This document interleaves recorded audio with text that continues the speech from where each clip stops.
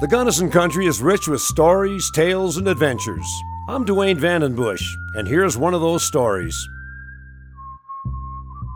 The highly touted town of Gunnison was first laid out in June of 1879 because of the thousands of miners flocking into the region. Included among the 8 men who formed the Gunnison Town Company were Sylvester Richardson, ex-Colorado Governor John Evans, Alonzo Hartman, Henry Alney, editor of the Lake City Silver World newspaper, and prominent real estate man Loudon Mullen. A proud Sylvester Richardson exclaimed, "The town was beautifully laid out in the spring of 1879 with wide streets and avenues. Water for irrigation was put upon the town site, and the town by the 1st of July began to thrive and grow substantially." Alas, the long winter of 1879 and 80 led to dissension between members of the town company. Rival companies were formed. Sylvester Richardson and Loudon Mullen angrily broke with the original town company and founded West Gunnison, contemptuously called the Mullen Patch by the older town. Olney, Evans, and Hartman remain with East or Old Gunnison. Though few statements of any validity were found on the cause of the split, it seemed as if real estate speculation and the location of railroad buildings were responsible.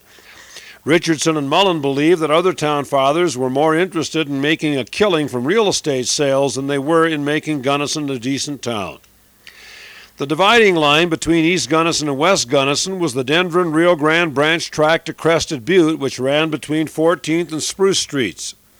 Despite great efforts by Richardson and Mullen, East Gunnison soon became the more important of the two communities.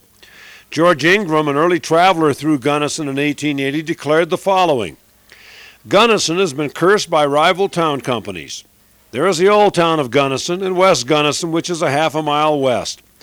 The valley is so wide that there is room for a city as large as New York, and the consequence is that different parties have located the lands in various directions and have had the whole cut up into streets and lots, the owners of which and sellers of lots can hardly be excelled in lying for their own town against all others.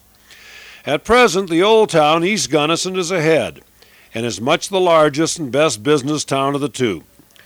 The town stayed apart until 1886, when increased building, the necessity of working together, and time merged East and West Gunnison into one community, Gunnison City. Thus it was that the people of Gunnison finally put their differences behind them. The two towns had existed side by side for 7 years before the town of Gunnison really began. I'm Dwayne Vandenbush, and this has been another tale of the Gunnison country.